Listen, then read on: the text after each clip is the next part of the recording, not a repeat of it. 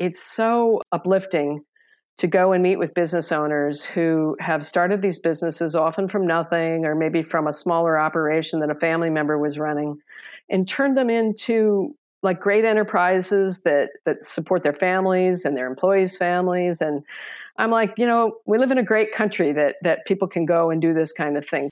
Welcome to the Cashing Out podcast, where our fellow founders share real stories and offer honest advice around selling their companies to some of the top acquirers in the world. My name is Todd Sullivan, CEO of ExitWise, where we help business owners create the exits they deserve. We're doing something a little different today to bring our audience more education around specific elements of the M&A process. We're calling this segment ExitWise Office Hours.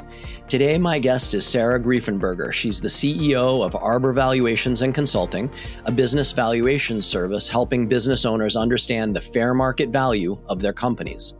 Sarah is going to help educate us on how business valuations are created and in what situation business valuations are valuable and appropriate. I do want to take a moment to thank Sarah for the last business she referred to ExitWise in order to help the ownership group sell their company.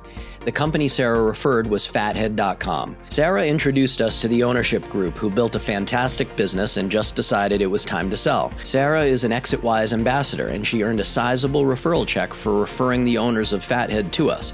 Now on to our episode with Sarah Greifenberger. Sarah, thank you so much for joining me today. Very excited about our episode. Typically, we're talking to founders who have built a business and sold a business, and we're talking about M&A, but occasionally we run into like true experts in a field that touches M&A, and yours around valuation, giving valuations to businesses. For us, we are getting that question all the time. It's typically the first question: how much is my business worth? And I think our audience is just going to get a ton out of the explanation of what is a business valuation, all the different things that go into that work, and how important what you do is to kind of the M&A world. I also want to point out to our audience that you have the number one spot in our leaderboard for referrals. And in fact, the business that you referred earlier this year just sold last week. Really, really cool business. A lot of people have heard of it, called Fathead. It's a wall sticker company with lots of licenses with the NFL, lots of professional sports. And it was a really fun deal to work on because a bunch of professional athletes got together. Some really, really famous names came together to buy this. And so you got a really nice referral check a couple of days ago. So congratulations on that. Well, thanks. That was really fun. And I know none of those professional athletes. So it was fun. And I really just enjoyed making the referral to you guys because I came across somebody that I thought could use your expertise and advice in helping to direct him into the right way to sell his business. And I think you guys did that. Yeah, it worked out really well. So I think everyone is very appreciative all the way around. So maybe where we could start is if you could tell us a little bit of your background and really what got you into valuation work. That would be helpful. Yeah, well, so I actually have a background as an engineer, and then I kind of went to business school and learned a lot about finance. And I was working at United Technologies Corporation, which doesn't exist anymore, but it was based in Hartford, Connecticut. And at one point in time, I found myself a director of financial planning at the corporate office. And one of my jobs there was to independently value businesses that our divisions wanted to buy. And, it was kind of after it would go over a certain dollar amount, it had to go to corporate. And, I was the first stop at corporate, and that could make me very popular or not. And it was a great experience in learning how to model and value things, building in synergies and figuring out what price we really could pay for a company.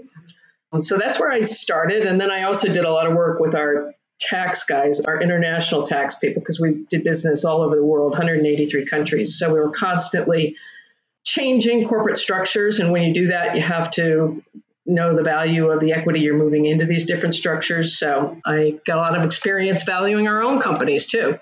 That's kind of how I got started in it, but it's very different than going out and being a credentialed evaluator, where that's my primary service that I do and offer. And I got started in that because I had a lot of lawyer friends. I lived in Connecticut at the time. I think you lived in Connecticut too at one point. And they suggested that I get certified because they all worked in litigation, and they said there were no women in the state of Connecticut who were valuators, and that I would be hired by so many divorce attorneys and so on. And so I got certified, and then I thought about it, and I thought that is about the last thing that I want to do is be involved in people's divorces. So I took my my valuation credential in a different direction. So I tend to work mostly with business owners who don't know the value of their company and want a place to start and someone to help them figure that out. I also do a lot of stuff that goes to the IRS, gift, estate tax stuff, all, a whole buy-sell agreements. I work a lot on those. So kind of all over the map. But most of the things I'm involved in, I think, are happier than litigation. So, got it. And the name of your firm today? Arbor Valuation and Consulting. And I should also point out I'm a partner in a business called Q5 Experience, which helps business owners plan for their ultimate transition out of their businesses. Yeah, that's a great service. We love those types of businesses because so many business owners come to us. And when we try to understand the value of their business in the market, they could do just a few things that would really change their trajectory and ultimately the value that they could sell for. So we really lean on companies like Q5. All right. So can you talk to us about why somebody would need a valuation? Certainly we know when you're going to take a company to market, understanding what the value of that business would be in the market is really important, but there's lots of different ways and reasons that somebody would need a valuation. Can you talk about your work in that regard? Yeah. And interestingly enough, when I started out, I don't even think I knew all the different reasons someone would need it. And so it's been learning for me as I grew my business. But obviously M&A is sort of an obvious one. But when you talk about any kind of transfer of shares, to a family member, to someone that you're gifting shares to, you need a valuation. Why? Because the IRS requires it for gift tax reporting. Estate planning generally involves, or larger estates that involve privately held companies. That also generally involves valuations as people move shares into trusts. So I work a lot with estate planning attorneys. Management buyouts are usually done based on a valuation analysts value. ESOPs, every single year they got to get revalued by a valuation analyst. Litigation, which is what I don't do, but that's a big area. Divorce, business divorces, buy-sell agreements. So if you have more than one owner, usually there's some type of an agreement where the price is set by an independent valuator.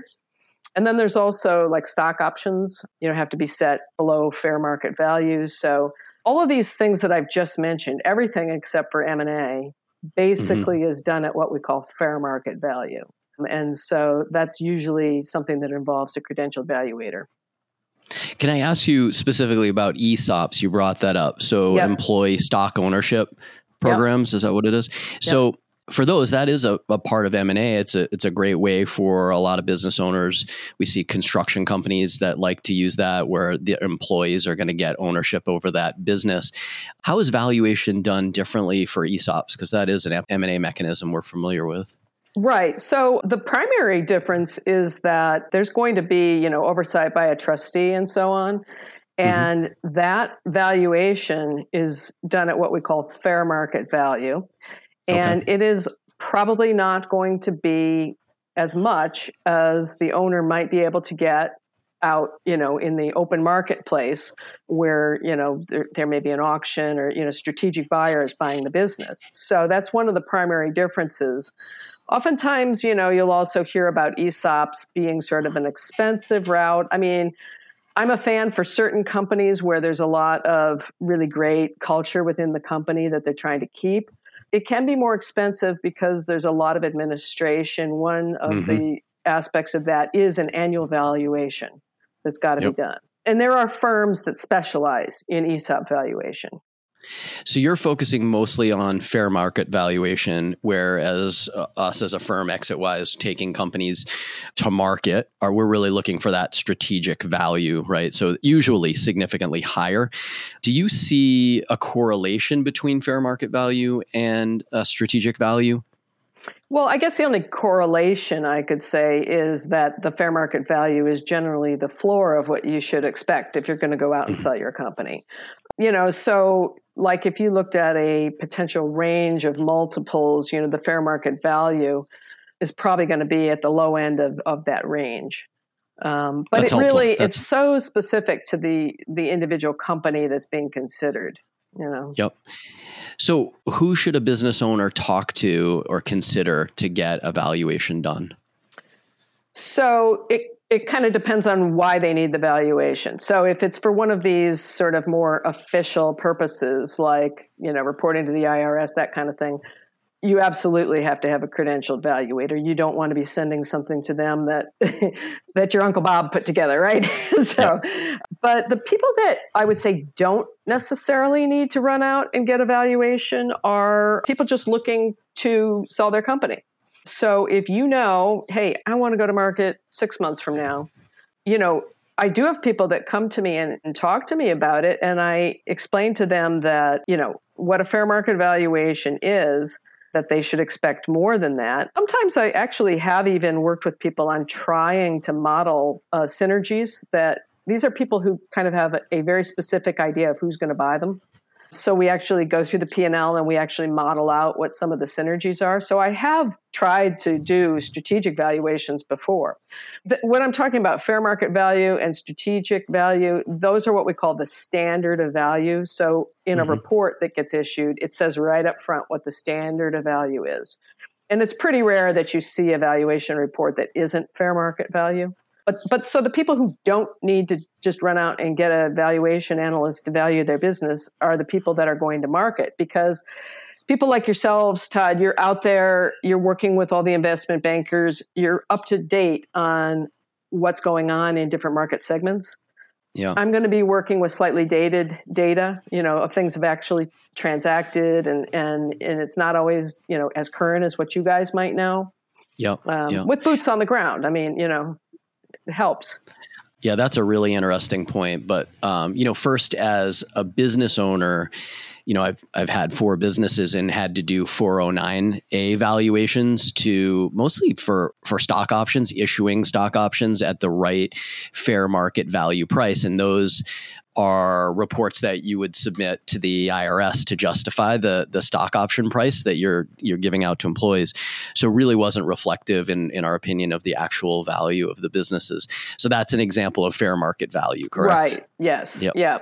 And, and that's something where, correct me if I'm wrong, you were out in California, right? You see a lot more of those out west, Silicon Valley, and so on. And, and you're going to be using generally, forecasted earnings and, not so much on the history, because a lot of these companies don't have any profitability. So, it's a different animal, that is. Yeah. And you brought up something really interesting in that, in our space, valuation really is a bit of a reflection of the times and the market and the transaction that happened 2 weeks ago, right? Yeah. So having investment bankers, we have over 300 of them on our platform, and we get really firsthand insight into what companies are not only trading for, but what's important, what is driving valuation. And we've actually tried to reflect a lot of that real-time knowledge on our site through a valuation calculator, which I know you have had some influence on helping us kind of create that. I'm really excited for that particular product. I think it's going to give founders directionally what their business could sell for. It really is chasing that strategic value in real time. Okay, so Sarah, can you take us through what the steps are in running a valuation process for a business owner?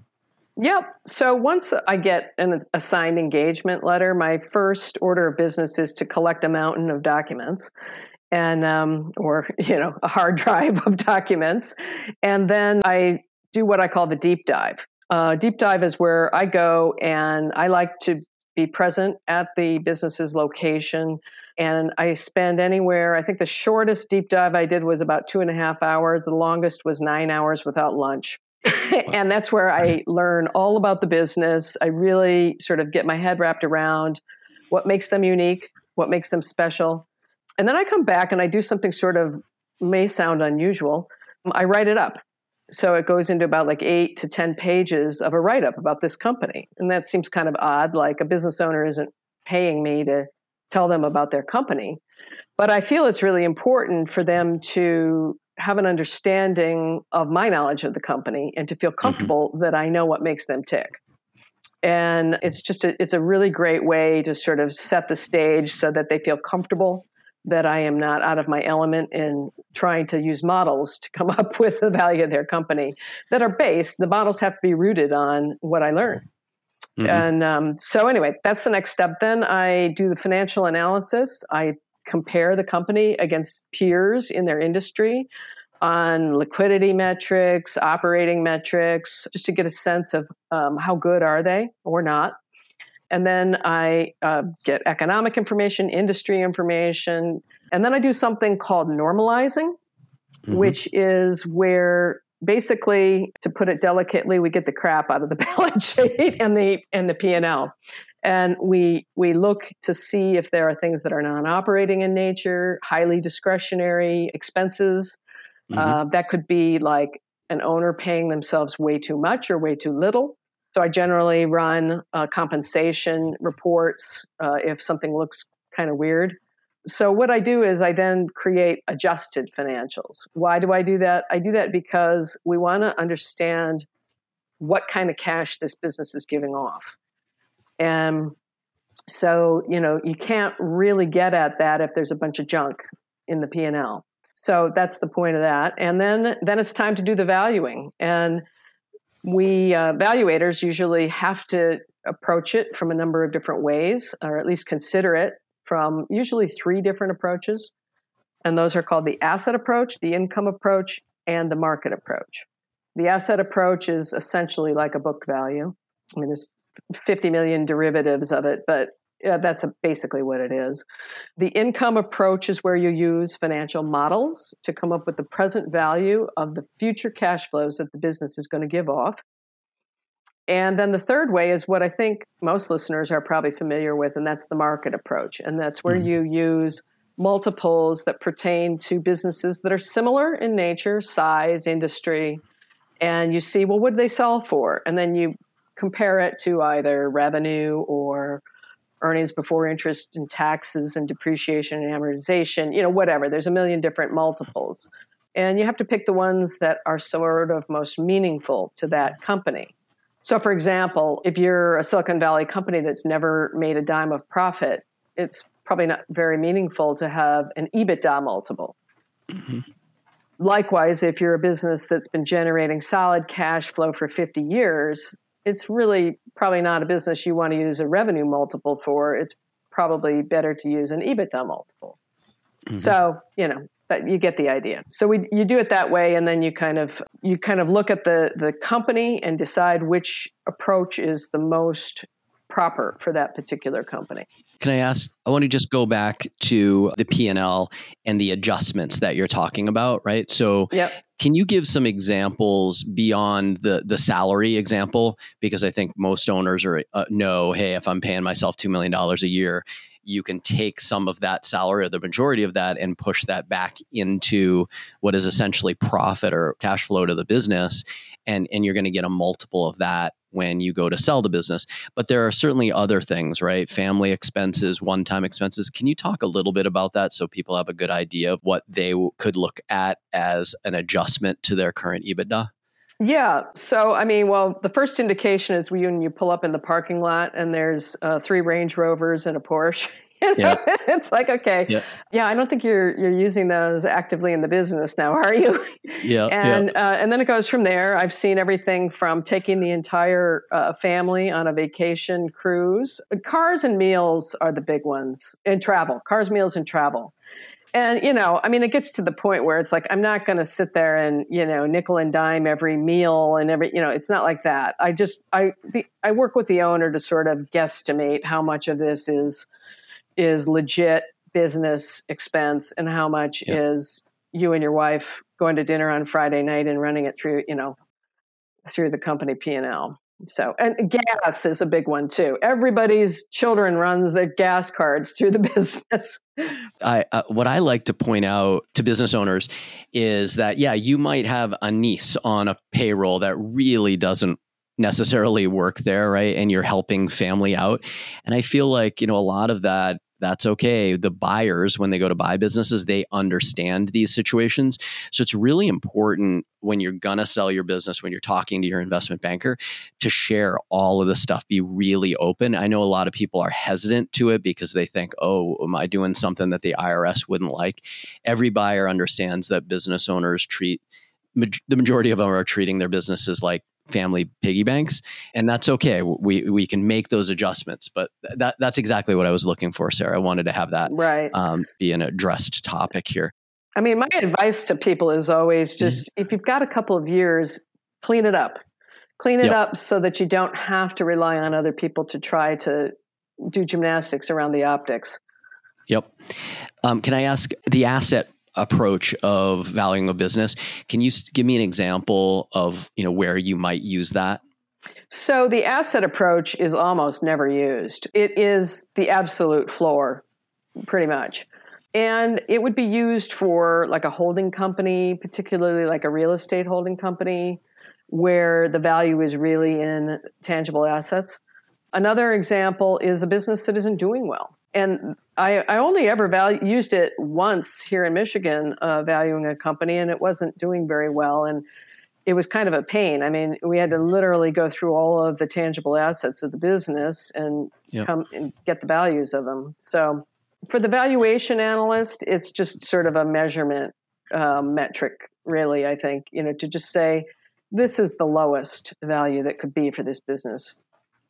But it's amazing, Todd, people trade their businesses based on that. And I'm like, are you kidding me?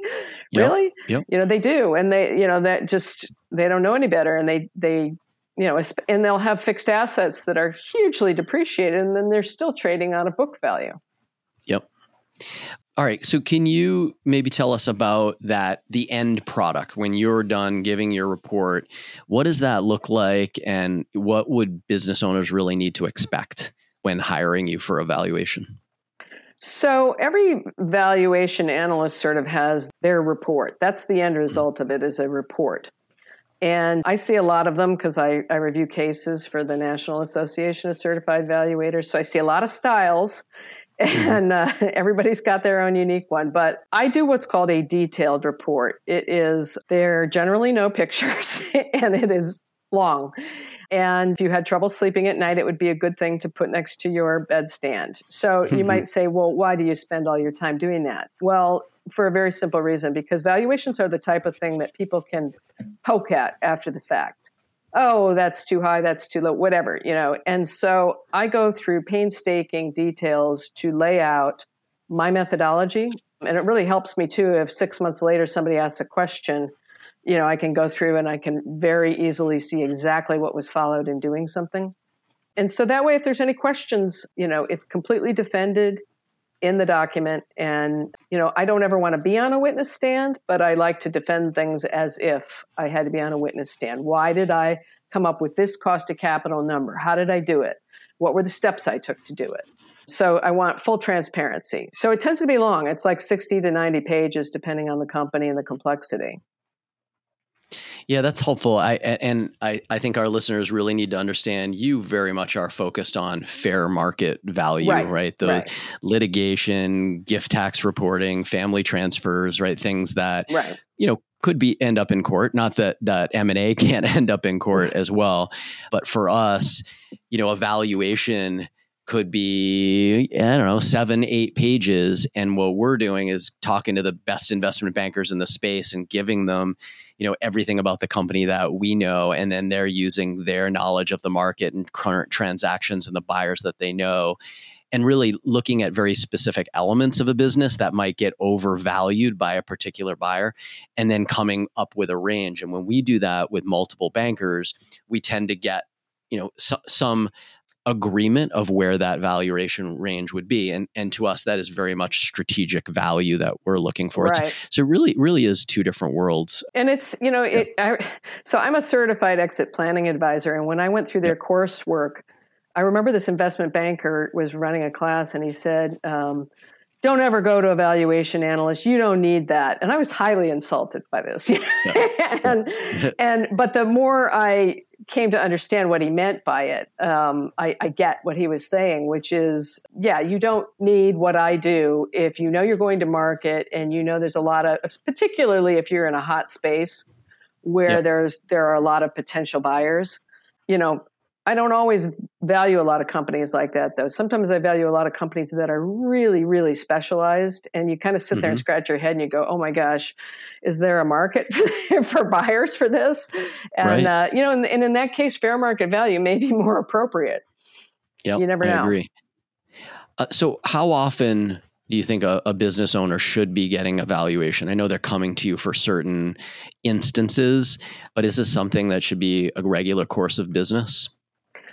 Well, I think that the main thing is that you capture changes in the business. So COVID, obviously, there was a lot of change with that. So for better or for worse, some companies really thrived during COVID and others got whammied. So, I just valued, I had a exit planning client that I was working with, and their latest valuation was 2018, and there's 5 owners. And this valuation was to set the price for sale of shares between the owners. Well, that's pretty old. So, it's got to be reflective of the current conditions of the company. Now, that being said, I have some clients who just almost every year they call me and they want a repeat valuation because, some things have changed in the business and they just want to, they know the metrics, they know how it's been done before, and they just want to see how it's changed.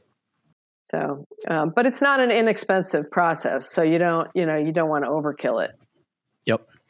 I know you and I have had some fun conversations about this next question, but can you talk about some of the common misnomers about valuation and what business owners really need to understand about the value of their company before they even start talking to you? Oh, yeah. There's a lot of them. Let's see. Well, first of all, everybody, uses the word fair market value with not really a lot of knowledge about what that is. And I think we just went through that and beat the dead horse on that one. Another one that drives me crazy is when people use multiples that have absolutely no relevance to their company, their industry, anything about them. I had one client who sent me some investment banks research report with all the multiples for all of the S&P 500 companies in their industry. And this was a company with $5 million of revenue. And I think I said, not for you. It's just irrelevant because, small companies don't enjoy that kind of marketability. There's a premium for being able to have shareholders go and just turn their shares into cash tomorrow if they want. And so small companies don't get that benefit. Another one that drives me crazy is when I have, more than one owner and I'm being asked to value the company because one of them is buying the other out. And usually one person takes on the job of finding the valuator and engaging and signing the person up and bringing them in. But then the other person inevitably thinks I'm their valuator. And they're going to have to go and hire their own now. And I'm here to tell you, everybody, that's not how it works. If you're hiring a credentialed valuator, we have to swear a million ways to Sunday that we are objective. So I very well could come up with a number that the person who engaged me wants to throw up on and the other person loves. It's just the nature of the beast. So we don't go into it with any preconceived idea. We don't have any skin in the game. I would never take an engagement where I did have skin in the game. So, it makes it kind of easy to be objective. I guess one other thing is that a lot of people think that valuations are sort of this exact science, and they are certainly not. I think I mentioned that I review all these cases, and it's kind of interesting because it's a set case that's given to people who want to become credentialed. And everybody gets the same facts, all the same financial information, and you just could not believe how many different variations come out. But there is generally a range of the final numbers. And so if I pick somebody's report up and it kind of looks outside of that range, I'm like, ooh, they probably did something wrong. And that range tends to be about like I'll say plus or minus off of a center point. So some of them are 10% higher, some of them 10% lower. But it's not an exact science. There's subjectivity in several areas in an analysis. And that's why I put so much effort into the detail in writing it all out, because there is that subjectivity. So I feel compelled to defend it. Like if I say you're a little extra risky because you only have 3 customers, I'm going to write that all out and explain it and why that's a risk. Yeah, there's a good, I think one of my favorites really is when a business owner comes to us and says, well, my buddy sold his business for 22 times EBITDA. And then you say, well, what kind of business does he have? And it was a healthcare IT business. And you say, but yours is a staffing company. The multiples on EBITDA are drastically different from industry to industry. And so when we tell him he's going to be somewhere between 6 and 8 times, he's, oh, you guys must be terrible because my buddy says it's 22 times. That is a tough thing. I think a lot of business owners, they do get anchored in kind of the rosy picture that somebody else painted for them. And I would just really encourage people to try to understand this. Like the professionals like Sarah really are running a process, and they are credentialed in doing this. And so when you're hearing these numbers, it is a range, right? It is a bit of an art and science, but they're far more accurate than what you're going to learn playing golf with a buddy who sold his company. Yep, absolutely. So Sarah, this kind of leads into my next question. Any like unusual stories or fun businesses that you've been able to give valuation to that our listeners would like to hear? Well, so part of the thing that isn't fun is I can't name names, but I've done a few famous ones, and those are always fun because, you get to see what goes on behind the curtain. I'm just interested in anything unusual. I'm a lifelong learner, so I love to get in and sort of see what makes a business tick. So I have done everything from food manufacturing to toxic waste sites. And I love the variety of the businesses that I go and I see. And it's, I'm really kind of corny about this, but it's so uplifting to go and meet with business owners who have started these businesses often from nothing, or maybe from a smaller operation that a family member was running, and turn them into like great enterprises that support their families and their employees' families. And I'm like, we live in a great country that people can go and do this kind of thing, because you can't do that everywhere. And so I love the people that I work with. Absolutely love it. I don't think there's a person I've worked with yet that I haven't just enjoyed meeting and learning about their business. I think we're really similar in that it gets me so fired up to see all the different ways people support themselves and their families, the different types of businesses, business models, different industries. It's really phenomenal. And I have so much admiration for the people that have built these successful companies, because there's so many others, right, that didn't work out. And the adversity that these business owners have had to endure in order to get where they are. So for us, real pleasure to be able to hear these stories and then help them out at the end of that entrepreneurial journey. Sarah, I think this has been really, really helpful. Is there anything else about valuation specifically that where you want to share any advice or something that maybe we glossed over too much that needs more detail? I think for the business owners out there, I think you intuitively know things that could be keeping your value back. And, they're not rocket science. Do you have a diverse range of customers? Do you have a diverse range of products? Do you have able-bodied lieutenants to step in the event something happens to the ownership? All these types of things. And I will share, they do work their way into the numbers. It's something called company-specific risk. And if you have those types of risks, it will, we factor those into the numbers.